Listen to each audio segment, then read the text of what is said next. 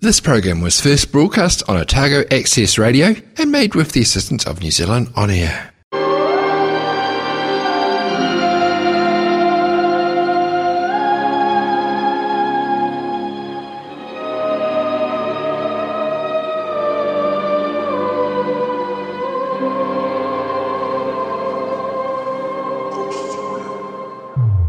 This is the profile of 20 young poets on Otago Access Radio, a series celebrating the literary talent of young people in Dunedin. Every Wednesday at 5 p.m, we will hear from another young Dunedin poet about their passion for writing and listen to some of their written work. Episodes from these series will be replayed at 9:30 p.m. on Thursdays and 2:30 p.m. on Fridays, and available online from www.oar.org.nz and iTunes. My name is Sam van der Weerden. I am a student at Otago right now, first year, studying physics and maths. I have a bit of a history of slam poetry. Myself and a friend of mine, Kelly Slightly, we both helped organise, well, we did organise the Dunedin High School's Poetry Slam for the past 2 years. So we both are pretty passionate about slam poetry. With creative writing in general, experiences started very young because my mum is a bit of an author herself, and so I was introduced into writing at a young age, and subsequently poetry as well. What really got me, I guess, into this form of poetry was the Dunedin Readers and Writers Festival in 2015. On that festival they had a poetry slam, and it was something I'd never been to before, and when I went I was just amazed at the style and the passion in some of these poems. So that's sort of what inspired, well, Callie and I were both there, and that's what inspired the subsequent Dunedin High School's Poetry Slam, but it also what inspired me to get into writing slam poetry. For the past couple of years, Callie and I have been organising this event for Dunedin High School students and run by Dunedin High School students that allows Dunedin High School students to have a place to present their ideas. And those ideas could be anything related to culture, politics, history, anything they find interesting, anything that's going on in their lives, anything that has gone on in their lives, anything they're anxious about in the future, looking forward to in the future, just anything at all. And it's a place for people to, or students, high school students, to be able to talk openly about it and to be appreciated by fellow high school students as well. And so we hope that this year, because Callie and I are both at university, we hope to pass on those organisational duties to another year 12 or 13 high school student and keep the high school student poetry slam run by high school students. I don't know. I couldn't speak for all schools, and I didn't take year 13 English, so I don't exactly know how the curriculum would work in year 13 either. But I know at King's there was a lot of support for it because there was things like the creative writing competition for junior and senior students, and then also the English department and library were happy to help promote my poetry slam as well, so definitely good support there. Initially there was nothing, but then with a crushing buzzing along came the universe, a cutting-edge creation, a brand new innovation, a stunning sight for all, including Higgs. But Higgs didn't have time to spare to look and gaze upon this breathtaking affair. She had a duty, and that was to care for the masses. So like any good particle, she constructed her field, and when done it sparkled. It was artful, stretching with strength from one edge of the universe to the other, all 480,000 planck lengths, time well spent. She was now content. She took time to relax in a warm pool of creationary radiation, allowed herself to zone out of the mental universe of ionization and focus instead on the elation of a task completed, and her first guest has arrived.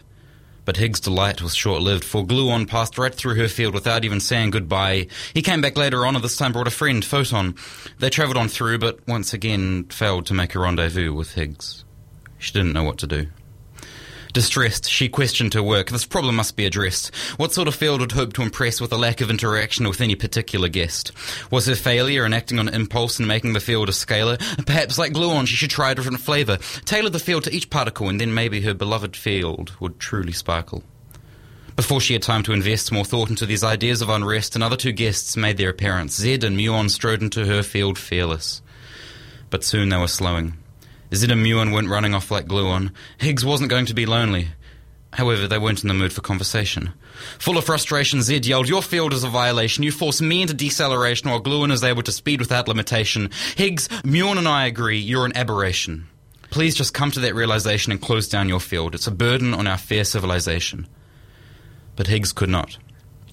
For her field was her duty, and this torment only continued through the period of universal inflation. She received no more communication. Photon and gluon moved too fast to talk, and all the others left her in isolation, vexed at their velocity discrimination. For eons, Higgs was separated in segregation. She retreated into her field.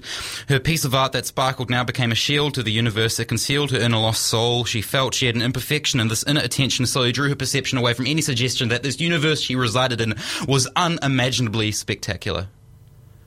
A lack of connection with others drew her into self-reflection, and thus began her regression down to depression. The time that passed meant nothing to Higgs.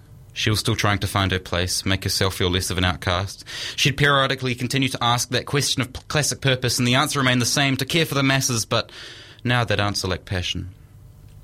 Her duty was her duty, and that was all. No longer did she feel her field was sparkling and artful. It was now just a tool to slow others down. Higgs' despair continued year after year after year until she found the planet Earth. A planet with a place called Times Square, where up above the glare of Coca-Cola advertising was the latest cover of Time magazine featuring an article about her titled The God Particle. Long-forgotten warmth returned to Higgs' soul as she found a people that knew her purpose, her role. These people proclaimed there's a reason behind disallowing any old particle to speed without control. They announced that Higgs and her field were the last bone in the fossil of their beloved Standard Model. Higgs had a place. And with a high-spirited face, she returned to deep space, now understanding herself. She is the base of a pyramid that stretches through muon, gluon, and photon, through physics, chemistry, and biology, all the way up to the human race. Higgs and her field give mass and thus give life.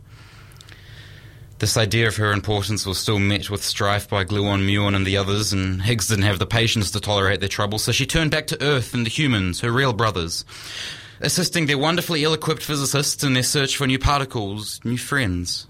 They depend on her extending a benevolent hand, attending their experiments, and in return she is able to gather more evidence on herself, discovering her true nature. What she found was major. Higgs and her acres of sparkling field had no parting. They were the same creation. No consecration can part Higgs from her art. The maker and the made are the same. Because her fluctuating field hadn't migrated and still permeated the universe, we find that Higgs' previous isolated despair was in fact appearing anywhere and everywhere. And at some points in space and time, the Higgs field would start to race and climb, and maybe that's why some of us think I'm in lost case and I'm feeling no belonging, no grace, no charm in my heart. The feelings you don't see behind this face ain't prime. I wish I could have faced this crime, but the despair of isolation is encased in my mind. I cannot outpace continuous nighttime. I'm not worth my space in time. These are thoughts you do experience, and while they may not seem delirious, remember the Higgs field fluctuates. It opens and closes the gates of metaphorical weight. It activates and exaggerates and inflates our sense of being isolated. But you await the fate of abating the field's ability to dictate your traits. You appreciate the Higgs isolation resonates in all time and space. It vacillates. It generates dominating despair, but it fluctuates. It won't always dictate your great mind. Because at some point in space and some point in time, the field will decline and you will find your people. Higgs found hers. This despair of isolation only occurs in fluctuation. It will reach cessation. Look forward to it.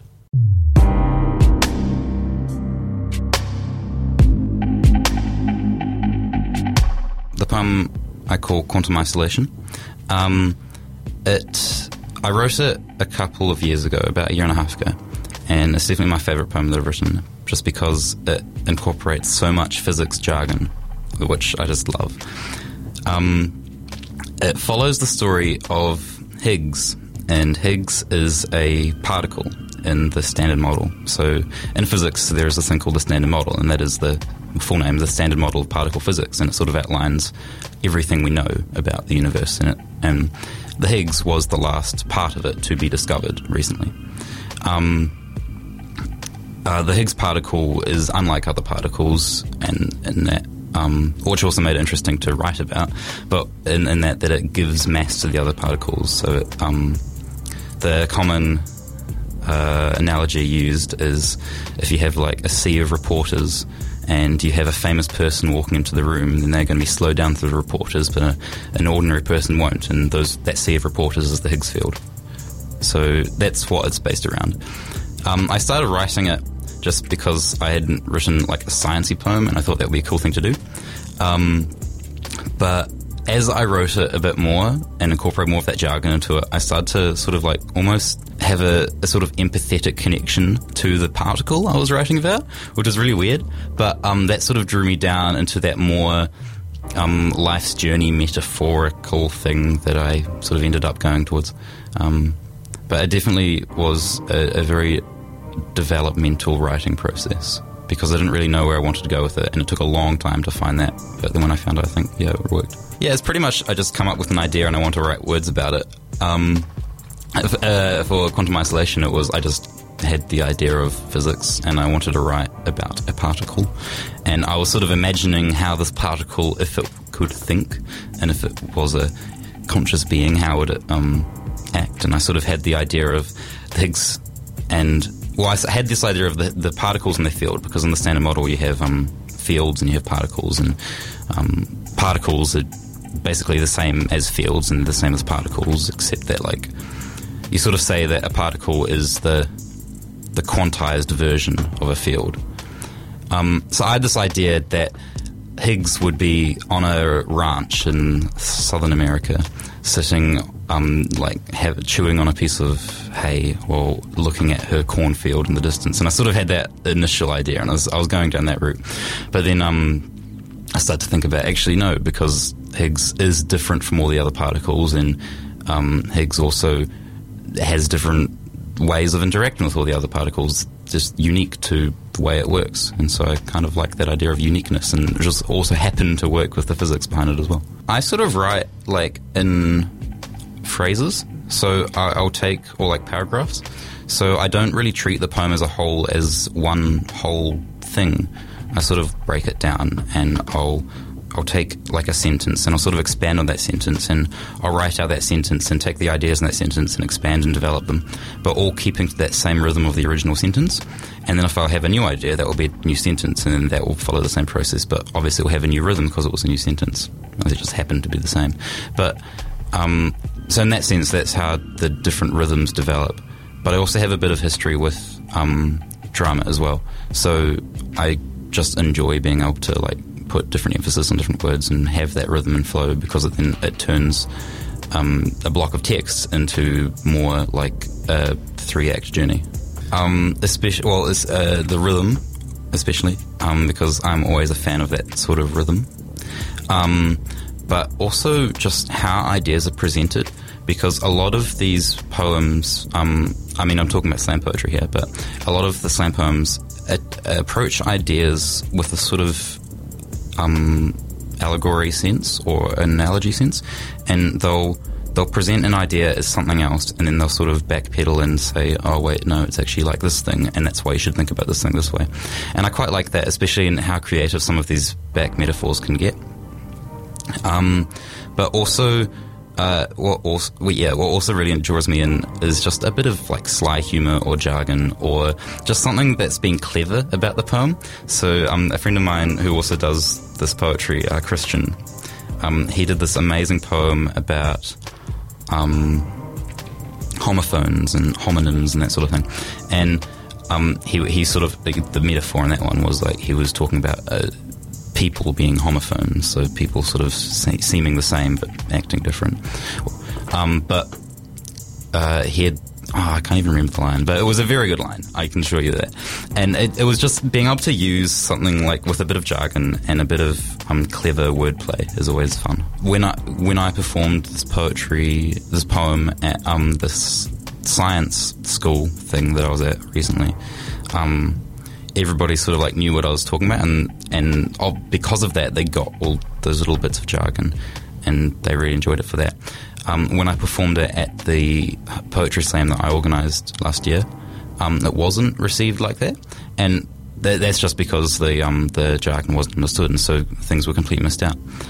But I think for me, especially, it can act in two purposes. Talking for that poem, it has the fun little story of the Higgs, and acting as that little fun bit of physics jargon and witty humour sort of thing, which you'll pick up on if you know the physics behind it.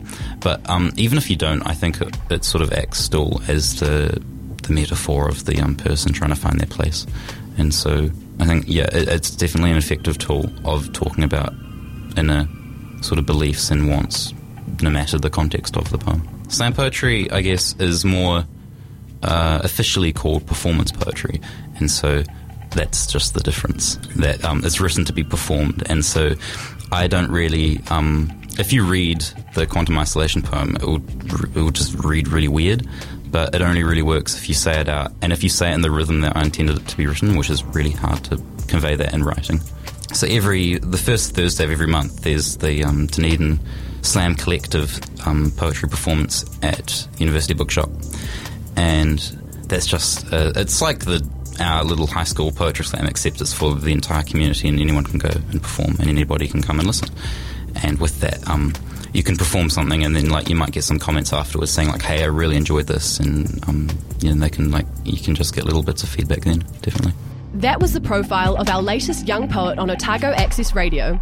This project has been supported by the Dunedin City Council's Creative Communities Scheme, Dunedin UNESCO, City of Literature, and Dunedin Public Libraries. If you would like to get involved with this project or any future Youth Zone projects, you can call the station on 471 6161 or email youthzone@oar.org.nz. This program was first broadcast on Otago Access Radio and made with the assistance of New Zealand On Air.